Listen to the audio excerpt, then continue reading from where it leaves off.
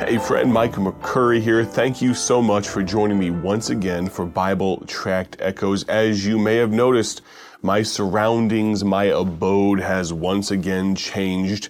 I'm taking just a few days, not a break from camp. I'm kind of going back and forth, have another event I'm speaking at here in Pennsylvania, having a wonderful time with it all. The life of an evangelist is often one that needs some flexibility, requires the ability to kind of flow like water every once in a while. And so I'm excited about where the Lord has led me, and I'm excited about where the Lord has led us for our Bible study. We're making good time through the book of Mark. We're in Mark chapter number 5, if you'd find your place there. I'm in kind of the little sitting area of the little apartment my family and I are staying in right now, kind of a mother-in-law suite type thing, and we're having a great time. I'm so thankful for my wife, and she is an excellent mother. She's a phenomenal wife, and she does such a great job with our children, and I'm very thankful for the fact that my girls, they sometimes wake up every morning in a different spot, and yet they're excited for the day. My daughter Lucy, I was putting her to sleep last night, and she asked, "What's happening tomorrow?" And she said it with a little bit of excitement. What are we doing tomorrow? She didn't even know, but she was excited about it. I hope that's your attitude when it comes to the leading of God. Sometimes His path is not always monotonous. Sometimes it can feel that way, but other times it goes haywire, and we're just along for the ride. We're in the book of Mark chapter 5. If you'd find your place there, Lord willing, we're going to knock out another 10 verses or so today. I ask you to find the book of Mark chapter 5, and let's look at verse number 24. We touched on this yesterday, and we're going to pick up where we left off. Remember, Jairus came to Jesus here in Mark chapter 5, verses 21 to 24 or so, and he was looking for a miracle on behalf of his daughter. His daughter was sick at home, nigh unto death. On the way there, Jesus gets held up, if you will. Verse number 24 of Mark 5, "And Jesus went with him, and much people followed him and thronged him." Can you imagine the crowds around Jesus? The amount of people that wanted to get near him. Kind of a celebrity in his day, of course. And think about how we treat celebrities now. People that, I don't say this to denigrate them. Some, they've done nothing more than their job. They've appeared on a movie screen, or maybe they're good with accents, or maybe they can act like a different person, and all of a sudden we put them on this incredible pedestal, and TMZ follows them around everywhere. Or maybe they're good with sport, tennis, maybe it be football, baseball, basketball, you name it. And because they're good with that sport, there's this cult of personality that grows around them. Well, Jesus was a celebrity in his day. The people thronged him, not because they wanted a signature, not because they wanted an autograph, but because he had the power to heal. He was different than anyone else they'd ever met before, and people thronged him. Verse 25, "And a certain woman, which had an issue of blood 12 years. This lady had been dealing with this issue for a dozen years, and had suffered many things of many physicians, and had spent all that she had, and was nothing bettered, but rather grew worse. When she had heard of Jesus, came in the press behind, and touched his garment. For she said, If I may touch but his clothes, I shall be whole. And straightway the fountain of her blood was dried up, and she felt in her body that she was healed of that plague. And Jesus, immediately, he knows what's going on, immediately knowing in himself that virtue had gone out of him, turned him about in the press, and said, Who touched my clothes? And his disciples said unto him," they kind of said, "Obviously, there's so many people around you. Thou seest the multitude thronging thee, and sayest thou, Who touched me? And he looked round about to see her that had done this thing. But the woman, fearing and trembling, knowing what was done in her, came and fell down before him, and told him all the truth.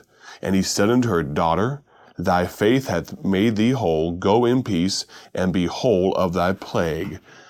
We're going to look here at this thought, this kind of idea of lost in the crowd. This woman here I want you to imagine your mind's eye. Maybe you think of Times Square in New York. Maybe there's some other large city. Maybe you're thinking of the last sporting event that you went to when people were just thronging.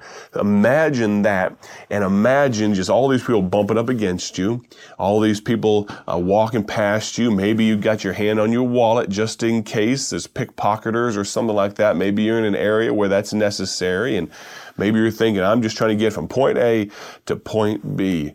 Now imagine that times 2 or 5 or 10, even worse, where imagine everyone's attention is focused on you. Everyone wants a bit of your attention. Everyone wants you to look at them. Everyone wants you. That's what Jesus was going through here, and yet his godhood, 100% man, 100% God, there was a woman that he knew that touched the hem of his clothes, and she was healed. The thought, and my friend Zach, I had Zachariah Kinney on the program. I think it was Monday of last week or so. We were talking about camp. We might have him on again sometime soon. I enjoy spending time with Zach, but he preached a message at junior camp just about a week or so ago. Phenomenal message. He and I were talking about this. I was studying for this passage for us to talk about this today, actually. And he mentioned that the Lord laid on his heart a thought, and it did something in my heart to think about all these people around Jesus, just multitudes, who knows, it could be thousands, it could be tens of thousands of people, so many around Jesus, familiar with Jesus, knowledge of Jesus, but they never got a hold of Jesus. You see, there's a difference between those that are around church, those that are in church, those that are knowledgeable about this good old book, the Bible, those that can even say the books of the Bible, maybe those that can quote John 3:16.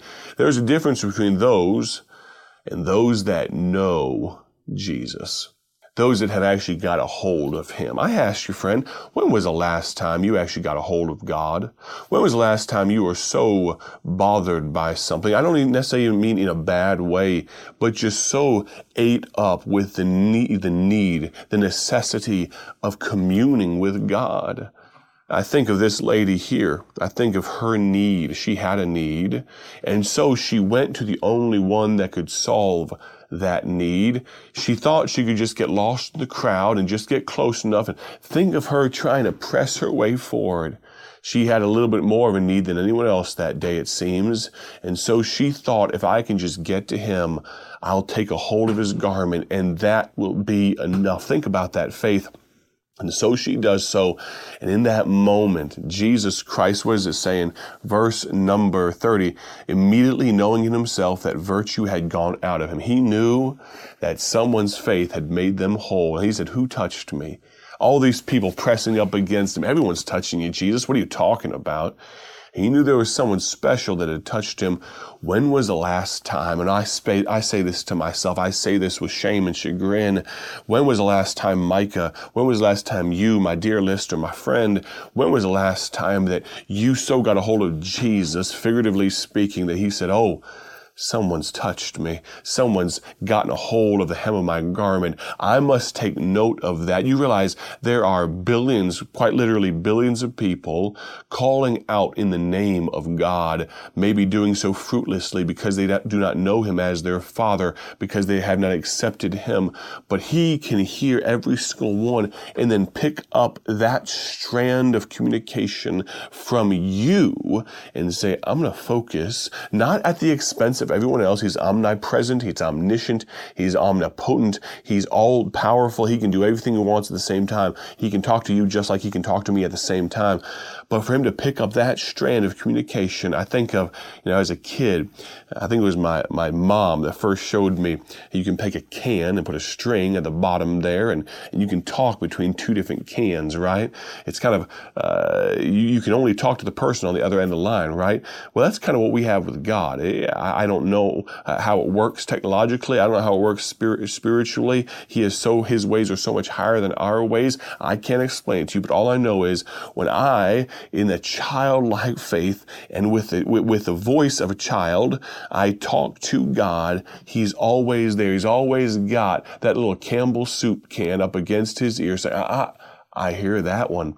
I can listen to that one. Someone's trying to get hold of me right now. What a beautiful picture it is to know, like this woman here, when we want to get a hold of God, He is always available. I'm reminded again, my parents, back in the day of the landline. You remember those things? Do you still have a landline? And I mean a landline, the old-fashioned ones with a little spiral cord that I'm a pacer when I'm on the phone. I walk back and forth. I could get tangled up and trip in one of those things. Everyone's got cell phones these days. Maybe you still have a landline. I remember my parents on their landline, they'd have an answering machine, and it would say something like this. When you called and it rang 4, 5, 6 times and it would beep, it would say this: "Aren't you glad," my dad's voice would come on, "aren't you glad that God doesn't have an answering machine? But the McCurries do." So leave your message right after the beep. Just a little bit of humor to brighten someone's day, but it's so true. Think about it. We never get God's answering machine. He picks up every time. And sometimes, truthfully, sometimes He's silent on the other end of the line. Sometimes He's saying no. Sometimes He's saying just wait. But He's always listening. My friend, please, if you would, don't get lost in the crowd. Don't be around Jesus, but never get a hold of Jesus. I would be so ashamed. I would be so saddened if I were to spend year after year after year ministering to, investing in other people through efforts like what I'm doing right now, preaching hither and yon, East Coast, West Coast, Midwest, sometimes overseas, and to do all of those things, but to never have gotten a hold of God myself. And that's why it's so important to me to have a daily walk with God. The effectual fervent prayer of a righteous man availeth much. And I'm going to do my best to be that righteous man. I'm not perfect. I'm far from it. But that effectual fervent prayer. When's the last time you reached out, weren't just around God, but you got a hold of Him and said, "God, I need you." My prayer is that for you today. Now, as we go our separate ways for just 24 hours until we come again together again on the broadcast, let me encourage you to tune in all this week. We are potentially, if we go fast enough, we might get through all of Mark chapter 5 this week on the program. My surroundings will likely be a little bit different again tomorrow. So tune in. Maybe you'll hear some things going on in the background. I want to thank you so much for tuning in, to hear from so many folks that have been a part of this broadcast year after year. I just had someone comment on YouTube and said, "I've started listening all the way back in the Mark Smith days." That's getting to be almost 20 years ago that he took the helm. I'm privileged to stand on the shoulders of giants. I've got big shoes to fill. I'm going to ask you, if you would, tune in tomorrow. Thank you so much for listening. My prayer, as always, is that you have a great day for His glory. We'll plan on talking to you soon. God bless. Thank you for joining us today for Bible Tract Echoes, a ministry of Bible Tracts Incorporated. If you would like to receive a free sample booklet of all of our tracts, you can contact us by calling 309-828-6888. That's 309-828-6888. Our mailing address is P.O. Box 130, Dwight, Illinois 60420. A faster way to contact us is to go to our website at BibleTractsInc.org. That's BibleTractsInc.org. There you will find more information about our ministry and details on how you can support Bible Tracts Incorporated. Thanks for listening, and may the Lord richly bless you as you serve Him.